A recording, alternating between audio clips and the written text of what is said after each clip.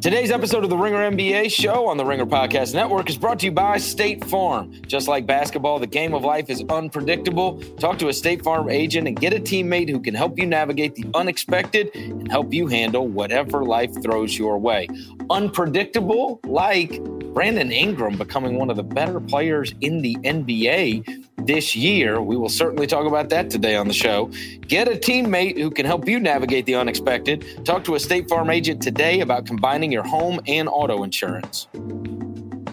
Today's show also brought to you by Zorro. Zorro.com is where you'll find everything you need for businesses of any size and almost any industry.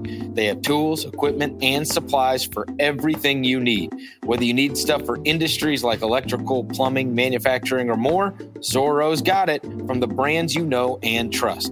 And Zorro.com offers amazing customer service from real people based in the U.S. Visit Zorro.com, that's Zorro.com/NBA in all lowercase letters to sign up for Z-Mail and get 15% off your first order.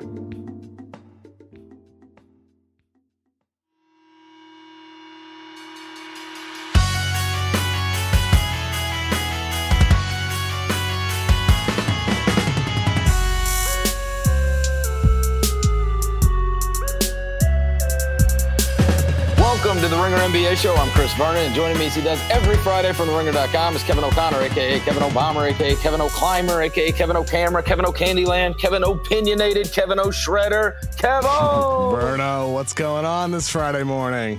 Well, since we last spoke, I understand you saw a couple teams in person, the Clippers and the Celtics, and you saw the return of Kawhi Leonard so that he could be in tandem with Paul George, and an outstanding regular season basketball game that took place that went to overtime. Give me your biggest takeaways from seeing the new look Clippers with both their stars in together and seeing the Celtics up close and personal. I put this thought in my Is This Real series this week on TheRinger.com, and I think, is it possible Paul George is even more important or even better than we may have expected entering the season? I think the George that we're seeing with newfound floor spacing, better spacing than he's ever had in his career in Indiana or Oklahoma City, he also, like Kawhi Leonard did early on in the season, looks like a better playmaker to me. Some of the passes he was delivering at the end of that game to Patrick Beverley,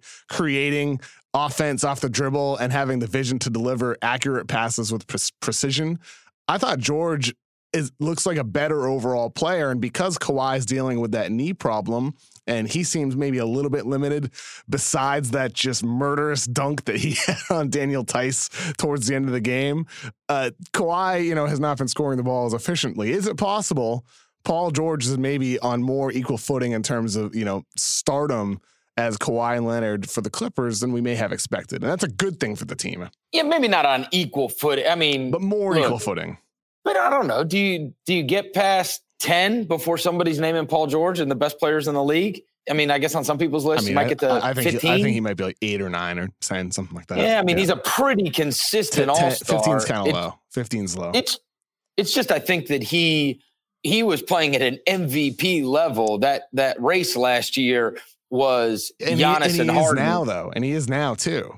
It's only been a couple of games. It was Giannis and Harden, and then Paul George went on that month-long stretch where he was the best player on the court virtually every night he played. And then the shoulder, it kind of it changed what we thought about him. And then, of course, anytime you get humiliated in the playoffs and you get waved off by Damian Lillard, right, the perception is going to change a little bit. But this looks like the guy pre-shoulder injury, which was the best he'd ever been. Pre-shoulder injury, but possibly even better. And that's what's going to be so fascinating for this team moving forward, because you have two stars in Kawhi and Paul George that can perfectly coexist. And there was a moment towards the end of the game where both of them were just spotting up off ball. And you're okay with it because the Clippers also happen to have one of the best pick-and-roll duos in the league with Lou Williams and Montrezl Harrell. And looking forward to tonight, Friday night, we have the Clippers and the Rockets playing. And this is another good test for the Clippers. First game, Boston, really good team. Second game, Houston, granted they just lost to Denver. They've been outstanding on the defensive end of the floor. And obviously James Harden is just a load to handle. It'll be interesting to see how the Clippers defend Harden. They have so many guys that can throw at him, with Patrick Beverley being, the first instinct is a guy who might go against Harden. But then you have bigger, longer, rangier defenders in Kawhi Leonard and Paul George. Yeah. So I wonder how Houston in tonight's game tries to get Harden going if like the typical ISOs aren't working, or maybe Clippers pressure and force the ball out of his hands. That's what I'll be watching for. A few weeks ago, we were discussing different teams, and the subject of Draymond Green came up, and I said something to the effect of he's the third best player, right? That's what he is suited to be. If he's your third best player, your team is awesome. But if he's your first or your second, well, Paul George now 2 consecutive years, because he probably was the best player in Oklahoma City. I mean, people can argue him and Russ, however you want to argue that. Russ was probably the alpha, but those 2 guys, you could have a debate. What you can't debate is he's not better than Kawhi, and so he becomes your second best guy. And Paul George being everything on him carrying the load, that's not necessarily what you want, I don't think. I don't know when. I guess we've seen what happens when Paul George is your best player, which you can have a really, really good team. Can you win a title like that? Probably not. But if he's your second best guy, holy crap. I mean, this is what we're dealing with the other LA team too, right? With LeBron and Anthony Davis. It's like, geez Louise, if you've got somebody better than him on your team is absolutely fantastic, which of course the Clippers are. Let me ask you about the team you watched play against them that did take them to overtime. What did you think about the Celtics, seeing them up close? I mean, same as I do watching them from afar from my couch. Really? Nothing particularly stood out different? It's a good team. I would say we talked about them recently, and I think with this team, like the versatility they have, just to actually talk about the product on the court, the versatility they have with the types of lineups they can put out there is a significant benefit for Brad Stevens. Tatum and Brown both making progress, improving as a ball handler in the case of Brown, improving the shot selection as we've seen with Tatum. That's all great. But the one thing that I was a takeaway from me seeing them in person and talking to, people in media or people, a couple front office guys, is they love Kemba Walker. Everybody, from media to people that work with the team, they love Kemba Walker. A couple of people said he's one of the nicest people they've met. And Kemba, like, you can see that in his actions, he's a very thoughtful person. And this is a little thing, but it's like at the end of the night, Kemba was waiting to do post-game media, and his suitcase was kind of like in the way of a hallway, and Jeff Twist, the Celtics PR guy, was walking down, and Kemba reaches out and moves his suitcase out of the way. And that's a little thing. It's a little thing, but it's like holding a door for somebody. And it was just sort of verifying of some of the things people were saying about Kemba, that he is not somebody who, is like some past point guards, like a Kyrie Irving, who's not thoughtful and not kind to people that he works with. And it was just kind of cool to see a little, daily nice action from Kemba towards, somebody else, somebody that he doesn't need to be nice to. So I think this team has good chemistry, and part of that comes from Kemba being who he is as a person, and that affects the team on the court. Granted, they lost that game. It was still a great game without one of their best players. So in a way, my take on the team on the court has not changed, but I come away even more impressed by what the chemistry is sort of revolving around Kemba Walker as a person. Yeah, everything I'd ever heard about Kemba Walker was great. To your story, though, we're giving him a lot of credit for moving a suitcase. Was the guy going to trip? You got to be a real prick to leave your thing in the way. That's what I'm saying, though. Like, there are people who are real pricks and aren't thoughtful and don't hold a door or don't say thank you or don't do things like that. That's a human thing. And I was just standing there talking with my buddy, and it was just nice to see Kemba like alertly look up and quickly reach out and move his suitcase out of the way. It's a little meaningless thing in the grand scheme of life, but in the moment, it was just a nice thing to see a guy who's been paid tens of $millions and his whole life has been told that he's going to be great to do for somebody else. It's like holding a door for somebody. That's all. And like it just after a whole day of people, sometimes unprovoked saying how much they love Kemba when I would ask how the team's different. It was cool just to see that after talking to people about him really for the past 3-4 hours during the game, before the game, and throughout the day. It was unanimous from everybody from the Boston side that you spoke with. That was the overarching theme. Yeah. Whenever you would bring up the team or start talking about the team, they would all immediately start talking about how much they love Kemba Walker. Yeah, and it's just interesting though because it's like when the Celtics traded for Kyrie Irving a couple of years ago. I don't want to beat a dead horse here, but with Kyrie, I thought Kyrie would be a changed man in Boston. That first year was great. In the beginning of last season, expectations were high before it just fizzled away. And it's just really remarkable how now Kyrie has gone to a new place in Brooklyn and it's already weird there. It's already, chemistry is not what it was before. Brooklyn had some of the best chemistry in the league the last 2 seasons. And this could have ever predicted that? This was you, Verno Damas, whatever the correct terminology is for that nickname. Whatever the correct terminology. What is it? Verno Damas, Verno Damas? I don't know. Verno Damas. Yeah, Thank you, Kevin. Yeah, that was one of my predictions going into the year. He's going to ruin the Let's talk about stuff that happened yesterday. Okay. Well, before we get into another player, I want to talk about Brandon Ingram. We're going to. He was up for a contract that he did not get. Now, the Celtics look pretty damn smart locking in Jaylen Brown, don't they? Sure, for the money that they did, yeah. And you juxtapose that versus what is happening in New Orleans. I don't know if he would have signed less than a max, but I guess he would have, just to lock in a great contract. Maybe it's a little less. That dude, he ain't getting a penny less than the max now, unless he gets hurt, and knock on wood, he does not. But good grief, you want to talk about a coming out party. This whole season has been a coming out party for Brandon Ingram. He's been just absolutely spectacular, Chris.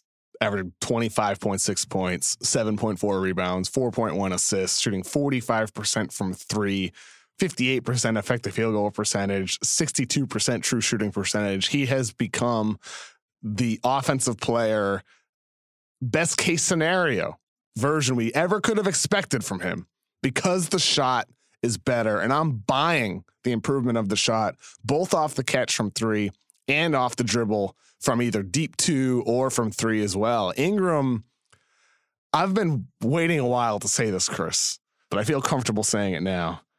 Brandon Ingram is better than Ben Simmons.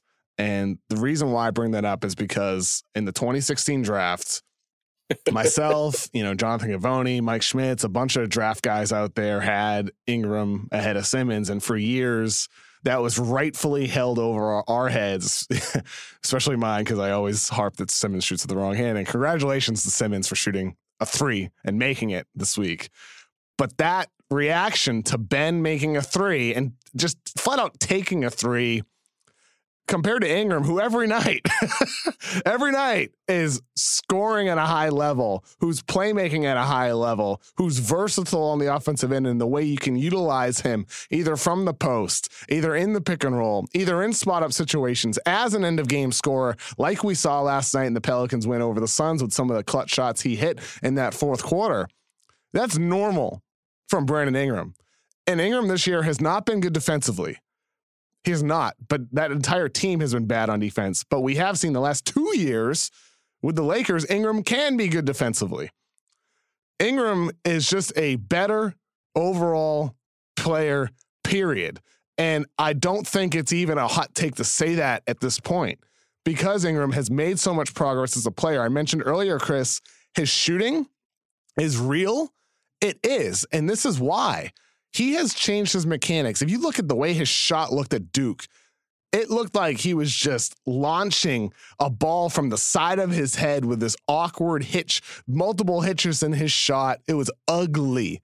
And over the years, he's really smoothened that release. And last year, he had an issue sometimes where sometimes a guy, and this is a problem someone like Russell Westbrook has, where he brings the ball to the top of his release almost too early, where he loses momentum that springs from his legs up until the release of the ball through his fingers. Ingram had that problem too, and I think it was one of the causes of his inconsistencies. This year, the ball has such flow. He's bringing the ball to his release as he's jumping to the top of his leap, as he's shooting the ball. And the ball's coming out smoothly, as it has recently, because he's improved his release. But now the timing of his shot is better, and everything looks connected. He's better from the free throw line. He's better from three off the catch. He's better off the dribble. And that is unleashing the rest of his game because he's even better now at getting to the rim. Everything has gotten better for Ingram. This guy's for real. And yes, he's a max player, no doubt about it. And he's going to soon be considered one of the better players in the game, I think. Yeah, the numbers are just crazy so far. Now, he does, in fairness, he's not on a great team, Kev. I mean, Ben Simmons has proven he can be part of a team that was one shot away and a key player that was one shot away from playing in the Eastern Conference. Brandon Ingram also didn't get to the NCAA tournament in college. That's not on Ben Simmons for missing the NCAA tournament. He just happened to be on a bad team. I just don't think what you said is an indication of the player's talent. And it's like, yes, it's great. We've seen Ben perform on a big stage in the playoffs. Like, Ben is one of the, and by the way, like, these are guys that we're comparing apples and oranges. The only reason I bring it up is because that 2016 draft class, the three best guys are Ben Simmons, Brandon Ingram, and Pascal Siakam. I think if Siakam right now is probably the best of those three.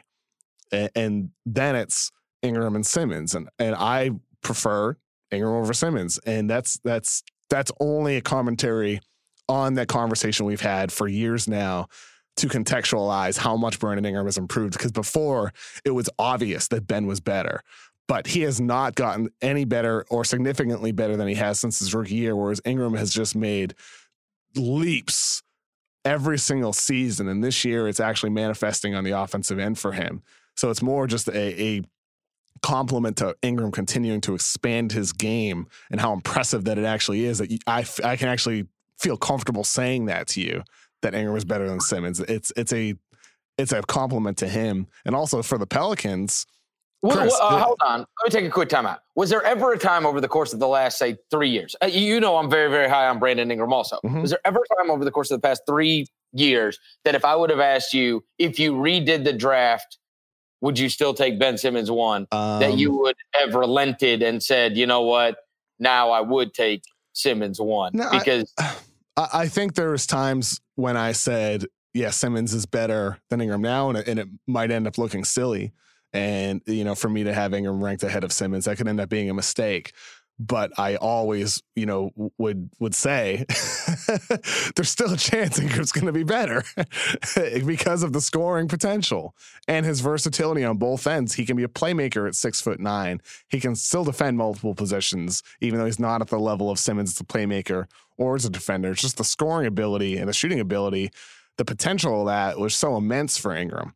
And so that has finally started to work for him. So I never would have necessarily, if I did a redraft, if you're picking up what the player was, yeah, you'd put Simmons 1, of course. But future potential, I still always loved Ingram as a prospect. Right now, you would like, if I could give you either of the two stocks, you get these players for the next 5 years, you would choose Ingram. Oh, I mean, yeah. If you're doing stock, Simmons stock is probably more expensive right now per share. Ingram is probably a cheaper stock, a better buy. So I would, I already have plenty of Ingram stock. It's starting to pay off. I checked Fidelity this morning. but in passing, Chris, you mentioned like New Orleans hasn't been that good. You're right. Like they haven't. They're only 6-9 this year, but they've won four out of their last 5. They beat the Clippers. And granted, the other games were Golden State, Portland, Phoenix, and they lost to Miami. But the team isn't, totally out of it. If Zion were to come back after the 6 to 8 weeks from his original diagnosis, and this team is like 4 or 5 back from the playoffs at that point, in the bubble that the Western Conference has right now for that 7 or 8 seed with Phoenix, Minnesota, Sacramento, New Orleans, like that group. right now, and maybe Memphis, OKC, San Antonio, Portland play their way into that. It's a lot of teams. But New Orleans isn't totally out of it. And one of the reasons why is because of Brandon Ingram. And if Zion is able to come back and be healthy and produce with the rest of this roster that they have, with JJ Redick as a sharpshooter, he was awesome last night. Drew Holiday, who gave a lot of issues to that Phoenix defense last night, and is also an unbelievable defensive player with depth, with Lonzo Ball, Kenrich Williams. This team could be in it. They're not out of it. Just like Sacramento 0-5 was able to dig their way out, get back into it. They're not out. They still get a shot. When is Zion Williamson returning? Have they updated this? There's been no update since then. Possible date? But it was knee surgery. I think it was October 22nd, 2030 of the surgery, something like that. And he's out 6 to 8 weeks from then. I know they have said that they are not going to rush him back. Okay, he had his surgery October 21st. Okay. Successful surgery. I just found it here. Underwent successful surgery, arthroscopic surgery to address a torn right lateral meniscus. And then... So 6 weeks would be December 2nd. 8 weeks would be December 16th. So maybe if he were to come back around Christmas or New Year. Well, I tell you this, even if they could stay within striking range of 500 by the time they get him back, that is absolutely a team that could make a run in the second half of the season, for sure. Absolutely. It's absolutely. Like, they're not out of it. You add him to their mix, I like them more than a lot of those rosters that you just listed off. And as we have seen, who knows what will hold, but Portland and San Antonio are a shell of what we thought they were going to be coming into the year. I mean, there is nobody that is completely out of it. I mean, for God's sakes, even Golden State, who is 3-13, they're only 5 games out of the 8th seed. Like that's how this has gone so far. And I would suspect that they are out of it, but that's the truth of the matter is they are only 5 games out of what is the 8th seed right now. So a couple of good weeks and you make real headway towards that. So as long as the Pelicans can just stay, in striking range, I would like their chances at getting one of those 7 or 8 seeds. Well, I like them more than I do the other ones. Well, and that was sort of the conversation heading into the season, right? If a team has one bad stretch, that could be it. And that's why when the Kings started 0-5, it's like, well, they're out of it already despite expectations, but it's still super, super early. And that's the conversation now with the Portland Trailblazers. Of course, they lost last night by 8 to the Bucks, 137-129. Dame didn't play again, and it's the second game in a row he missed. And they can't be having stretches like this. They can't have games without Damian Lillard because they're already so far out, because the West is so loaded. But I will say this, though, Chris. That 8 seed may not be like a 48-win team like some people expected heading into the season. It's not going to be close. I know, but that's what I mean. It's like, even though the conversation heading into the year was everything I just said, that 8 seed might be more like 500. I think because people expected Portland or Golden State or San Antonio to be like a 47, 48-win team potentially, the 8 seed seemed like something that would be far out of reach for a team that had a bad stretch. But because it's not, because it's a 500 team in Phoenix Suns, Minnesota 8-7, those 7 and 8 seeds are still something a team can actually reach for, even with a bad stretch. So Portland is not totally out of it. They just need to get back on track really, really soon, or then it gets to be trouble. Yeah, it took, 48. Is that right? 48. That's what the Clippers had last year. Both the Clippers I think the number will be lower. Oh, significantly. Yeah, it'll be lower. And that's because of the increased depth around the league. These teams now can beat up on each other every night, and parity has gotten, look, and this is the first year in a long time that we don't just pencil in who's going to be in the NBA Finals. For years and years, people just penciled in LeBron James in the Eastern Conference, and certainly until this year, just penciled in the Warriors and figured the regular season was a foregone conclusion. This is a different year. And if you told me that the representative from the Western Conference, I suppose it will be one of the LA teams. But, I mean, this could be if a Denver or a Houston or one of those teams, ended up winning a series or, winning a West Finals to be able to get there. It wouldn't be the most shocking thing. There is no favorite, and the West is at least very, very deep, very deep. The East, good Lord. I mean, God, once you get past Indiana, nobody's got a winning record. in the whole damn conference. It's a Bucks, Celtics, Heat, Raptors, Sixers, Pacers. The 7 seed right now is Brooklyn, who is 6-8, and they suck. And they've got LeVert out. I mean, the 7 and 8 are Brooklyn and Orlando, and then Charlotte. I think the top end of the East is a little bit better than I expected, though. Even though Philly's not the same level I thought they would be. I really liked Miami heading into the year. They're even better than I thought they'd be. I liked Boston, didn't love Boston into the year. I love the way they're playing now. Toronto, because of Siakam's this guy, he's awesome. Siakam's awesome, man. Like he's had some growing pains recently with Lowry missing games, Gasol missing time, and it's hard for him to have so much defensive attention, but he's working through it still and still producing, just maybe not with the same efficiency as before. But man, like this guy keeps getting better, dude. It's awesome. Well, and you have you wrote in your reality check that people can go read at theringer.com, is Pascal Siakam a legit number one option? And you kind of chronicled what he has done so far this year, and the fact, I thought this was interesting. I would not have, if you asked me the trivia question, I certainly would not have been able to name this. 4 players averaging more than 20 shots and 36 minutes. Yeah, that's a good trivia question. I should have framed it like that in the article. Yeah, so for everybody out there, I'm not even sure I remember who they are. I wrote the thing. If you have not checked out Kevin's article yet, those players 20 shots and 36 minutes. You have to average those. Yeah. This season, I'm gonna tell you, Kevin, I do a NBA podcast and I'm at NBA games the entire week and watching them on TV. I think I would have gotten 2. I would have gotten Harden, and I would have gotten Beal. I certainly would not have gotten Siakam and McCollum. I know. Seriously. McCollum is the crazy one to me. Like, because even if you gave me a hint and you would have said it's a Blazer, I would have said, oh, Damian Lillard. I wouldn't have guessed that it was the McCollum, even if you told me it was the Blazers. It's pretty wild.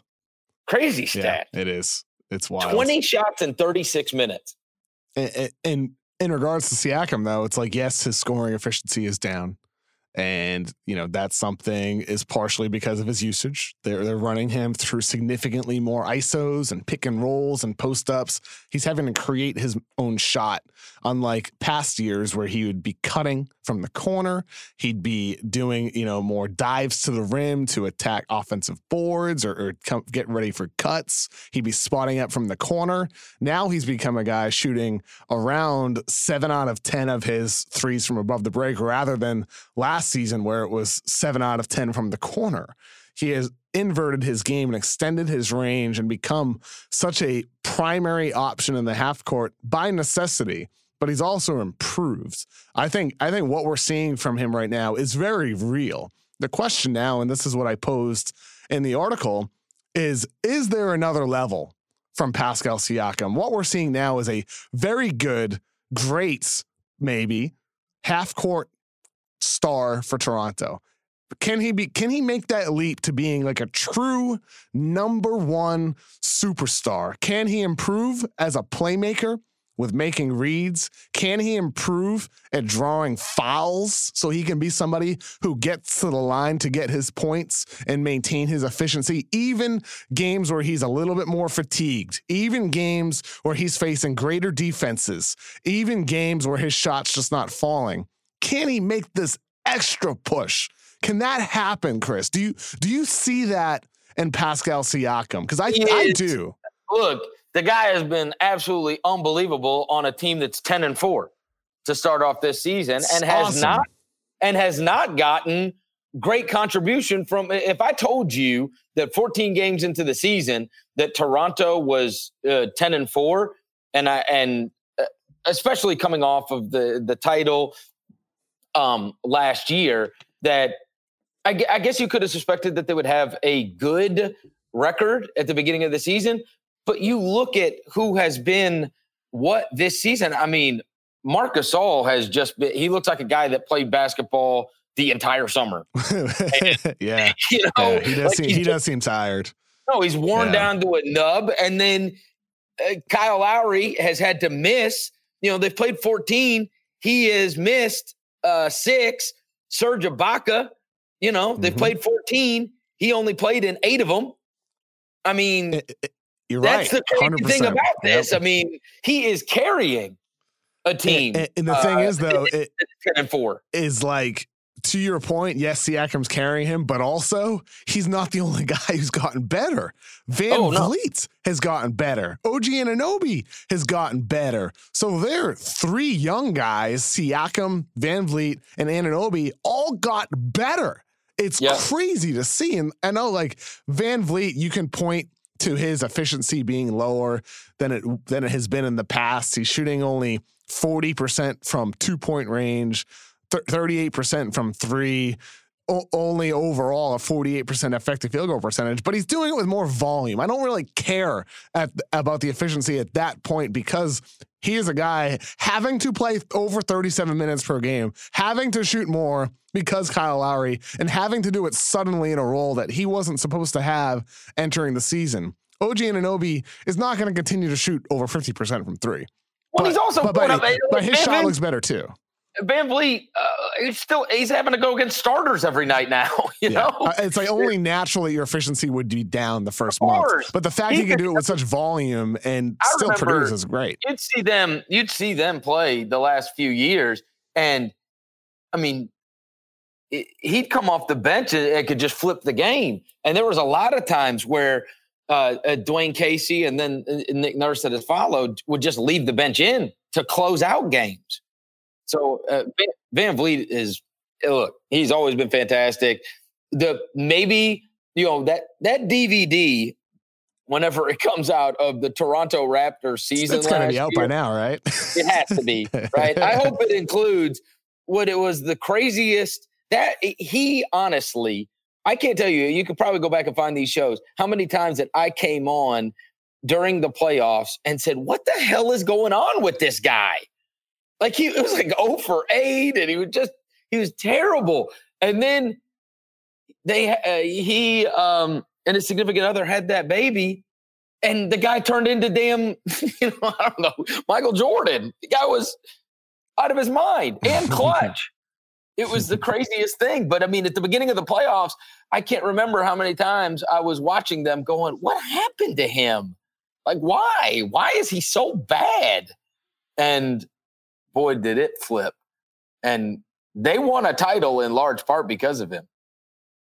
I think Hubie Brown voted him for MVP of the finals. I'm serious. Interesting choice. That's how much. That's how highly at least some people that were there at every game thought of him and thought that he mattered to their level of success that they had. But yeah, on Siakam, again, is he? I think it's Paul George territory, Kev. Is that interesting? Fair? I think amazing second best player.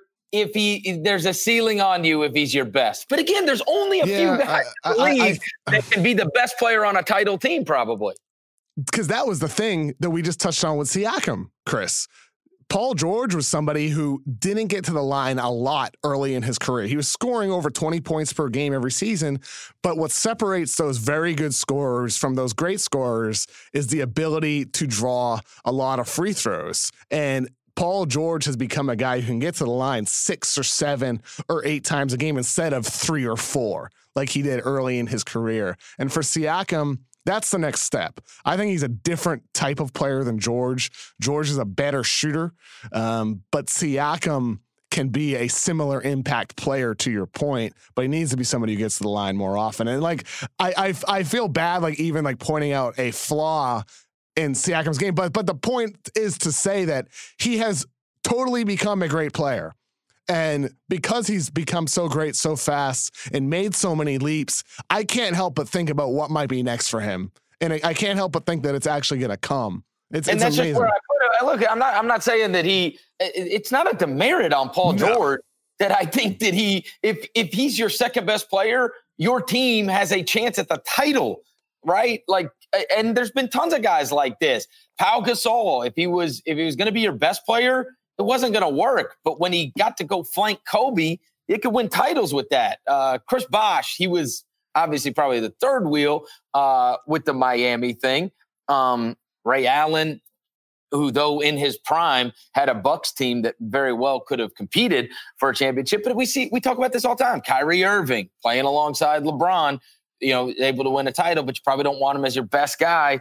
Klay Thompson. It's not a demerit on Klay Thompson. I mean, if Klay Thompson moved off from the Golden State Warriors and went somewhere, he'd probably be amazing. His numbers would probably go up. I'd suspect both would happen. But that team, if he's your best guy, it's got a ceiling on it.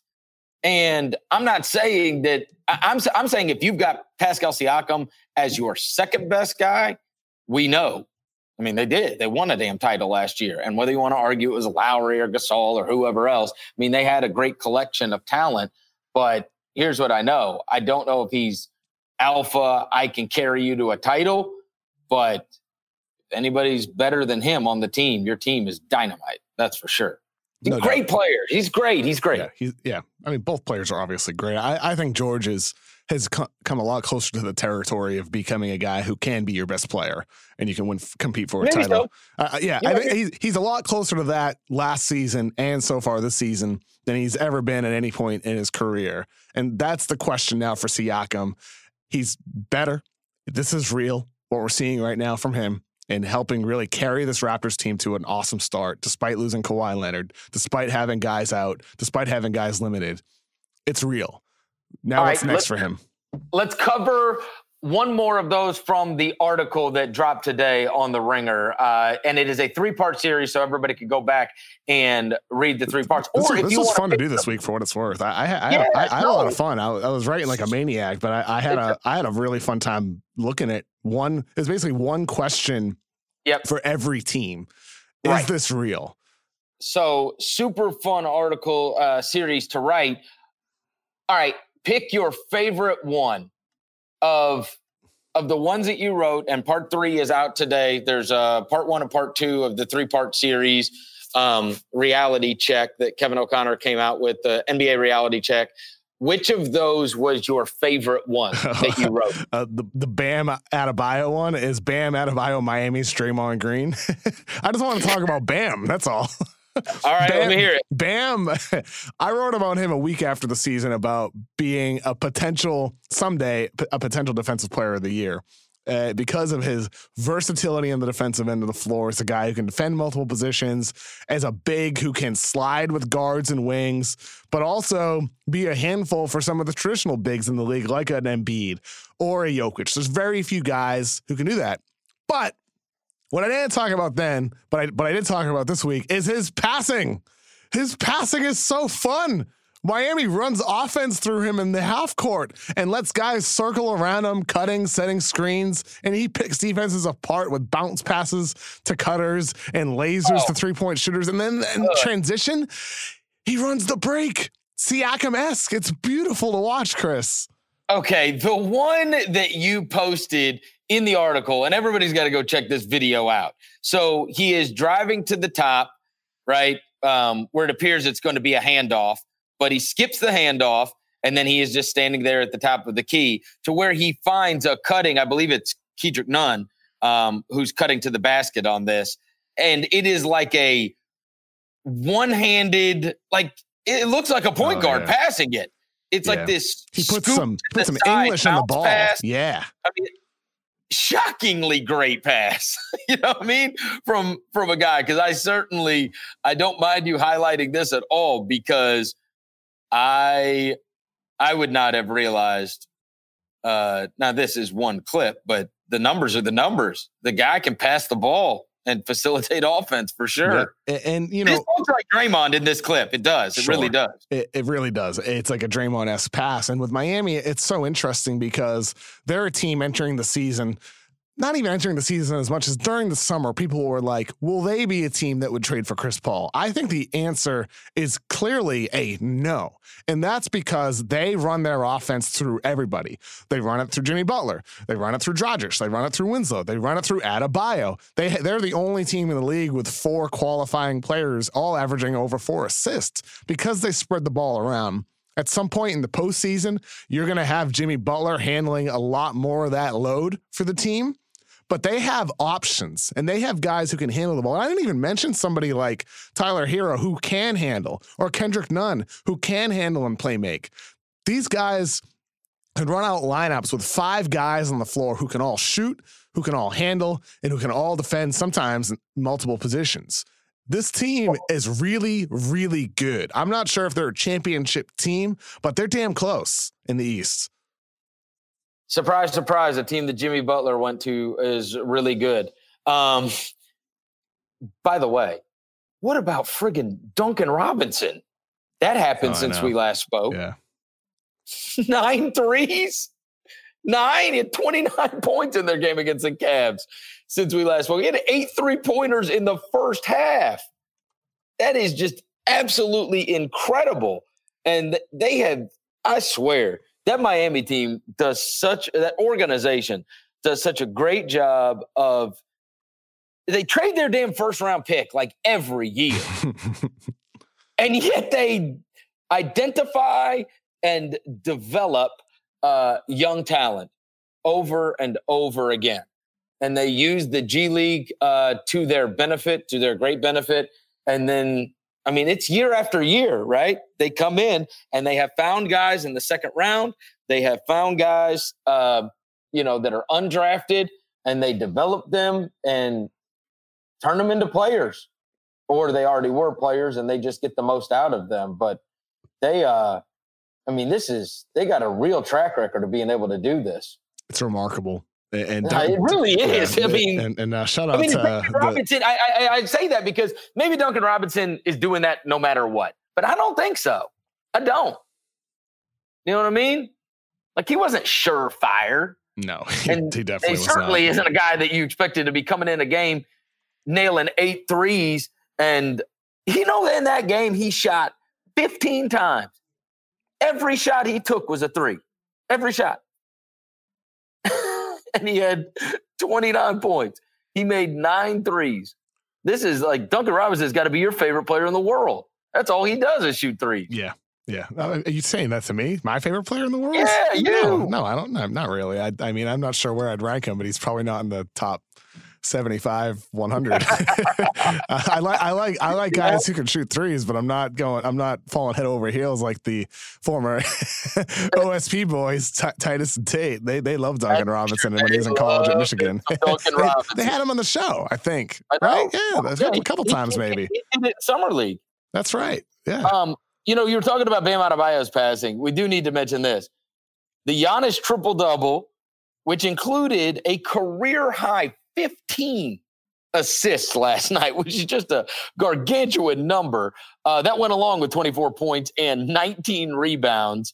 And the Bucks, that team lost Middleton, and they have just kept on trucking. They have won 6 straight. They're 12-3 with the best record in the East. And you look at their 3 losses, it's an overtime loss to the Heat, it's a game at Boston, and it's a 3-point loss at Utah. I have been incredibly pleased with Dante DiVincenzo, who I put in my Ringer players that will not fail list for the draft. So I love seeing Dante get a chance and make the most of it. But they have 12 players averaging 14 or more minutes per game. So they are getting contributions from everywhere to go along with Giannis being just out of his mind. Yeah. 15 assists? Yeah. It's interesting. I know Charks wrote this week in the Ringer about how the loss of Brogdon is something that they should try to fill, and I agree with that. With that said, it is interesting, someone like DiVincenzo, sometimes like when it comes to looking at your own roster, I wonder if Milwaukee, when it came to the decision to let Brogdon go, they're looking at their roster and like, okay, DiVincenzo is a guy that we feel like we can rely on. You know, in addition to signing veterans like Wesley Matthews and Kyle Korver and maybe someone like Sterling Brown were to step up. I wonder if that was part of the equation where they felt good about the development of the guys that they had on their team. Because DiVincenzo, you're right. He looks good. He looks like the guy we saw at Villanova, doesn't he? Yes. And they also thought we're a year away from having to pay the big guy $1 billion. Well, yeah, and that's one of the reasons. Really that's also one of the reasons to sign Brogdon though, because Brogdon is so good. Yeah, but I mean, are you how you building the team? You'd have those three under contract. I'm not sure that you'd have much money for anything else. It was a gamble. It was a gamble. To let him go? Yeah, there was a gamble because he's really good, and you could potentially weaken your team and potentially therefore anger the guy you're talking about, Giannis Antetokounmpo. But the benefit of it is like you're not getting into that luxury tax too early. Because at some point, if you're going to become a repeater tax team, after you re-sign Giannis Antetokounmpo, that's the time to do it. Right now would not be the time to start that clock. So it's a gamble, and it may pay off in the long run if these guys like a DiVincenzo, like a Sterling Brown, continue to get better. And DiVincenzo looks like the guy who may actually be making that mini leap as a role player on this team. He's playing great, man. He's playing great. He like I said, he looks like the guy we saw at Villanova, not the guy that was like, dominating towards the end of that season of Nova, but he's the guy who can be a guy who hits threes, who can do some stuff off the dribble for you, who plays hard on defense. That's what you want in a role player next to Giannis, isn't it? Yes. And surprise, surprise, my best friend John Horst has done it again. Smartest guy in the room. Yeah. I mean, like you guys, like you went to kindergarten together, didn't you? We did not go to kindergarten together, but we certainly had our moments. Last thing we need to mention today. So this ran through my mind, okay? And just hear me out. This is after this Giannis run that has just been crazy. It seems like every night you're hearing something crazy that he did. Obviously, the team has got an amazing record, and he just had that 15 assist night last night. So All awesome. Right, so Rookie of the Year always has to change, okay? But follow me here. Is it possible that the awards from last year could simply just be repeated? Hear me out. Rookie of the Year has to change, right? Most Valuable Player, Giannis Antetokounmpo. Kia Sixth Man of the Year Award, Lou Williams. Defensive Player of the Year, Rudy Gobert. NBA Most Improved Player, Pascal Siakam. Coach of the Year, Mike Budenholzer. Yeah. It really that's possible. Yeah. Outside of Rookie of the Year, that's possible. Mm-hmm. If those were your picks, nobody would think you're goofy, right? No, you could be right. Siakam should win Most Improved as of right now. I guess Ingram, your guy. I mean, but Siakam, it's arguable. Put it that way, yeah. If those were your picks, if you said, I pick Giannis, Lou Williams, Rudy Gobert, Pascal Siakam, and Mike Budenholzer. I don't think anybody could have a real strong argument against that. I don't think so. I think everything you just said is true. And it's exactly who won the awards last year. And I know your Rookie of the Year vote would go to Memphis Grizzlies, Brandon Clark. It would actually go to John. Yeah, I know. I love Brandon Clark though. I think I believe Brandon Clark has the highest PER for what it's worth. Yeah, I tweeted about you this week in regards to Brandon Clark. I said when you tune into a Grizzlies game, you're going to see John Morant breaking ankles or Jaren Jackson blocking shots or Chris Vernon co-hosting the halftime show. But the person you come most impressed by is, who is it, Chris? It's Brandon Clark. It's Brandon Clark. And I took issue with that. Come on. No, I took issue because you'd be most impressed with me. And then Brandon, if you want to say Brandon, and then John. Sure. Thank you. But I hope, you know what? And this is for you too. There will be a lot of people tuning in tomorrow night because it's not a national television game, but the Grizzlies are unveiling their old school court, and they're wearing the Vancouver Grizzlies jersey tomorrow night in a throwback, and they are playing the Lakers. So we'll have a lot of viewers tomorrow night. That's for sure. Dude, I look forward to Wait till you see what these look like. I went to the photo shoot the other day. Oh, my God. They are clean. People are going to freak out. And the court looks crazy. It's the old, huge brown, Vancouver Grizzly. It looks great. All the teal. Are these jerseys even prettier in person than they are on Twitter? Yes, they're unbelievable. Seriously. They look great. And people are going to freak out when they see it, for sure. I wish I could teleport to the Memphis. You'll see a lot of NBA Twitter talking about it, because those are one of the ones that people really loved back in the day, for sure. And hopefully Brandon Clark and the rest of them show well, because the last time they played against the Lakers, they got absolutely crushed. And Anthony Davis took 24 free throws and he took 24 free throws in the game. I think he had 2 field goal attempts and 40 something points in the second half. It was something ridiculous. They had nothing that they could do with him. It was one of the most dominant things I've seen in a long, long time. But anyway, yeah. And last thing, before we get out of here, I need you to give a public apology. Uh-oh. Yeah. What? Why? I want you to give a public apology to not only the people of San Antonio, but the Spurs organization. A few days ago on the Ringer NBA show, you buried the San Antonio Spurs and you declared their season over, though they were only, 13 games into the season. After that aired, San Antonio Spurs went to go play a game against the Washington Wizards, in which they gave up 100,000 points and got beat again, therefore solidifying their longest win streak in a long time. It is my opinion that they listened to you say that their season was over, and then they conducted themselves as a team whose season was over, taking a brutal, humiliating loss to the Washington Wizards. Don't you feel terrible?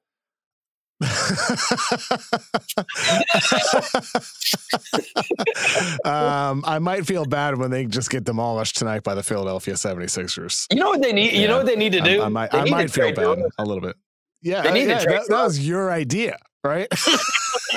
That was your idea. You came up with the idea to trade DeRozan.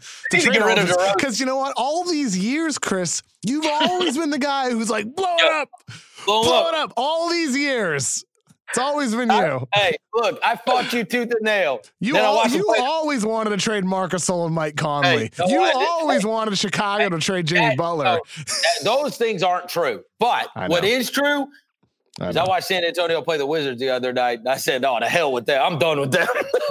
It's not good, man. And you can't even beat the damn Wizards, and you give up 100,000 points. In fairness, though, the Wizards have a top 5. I was looking this up yesterday.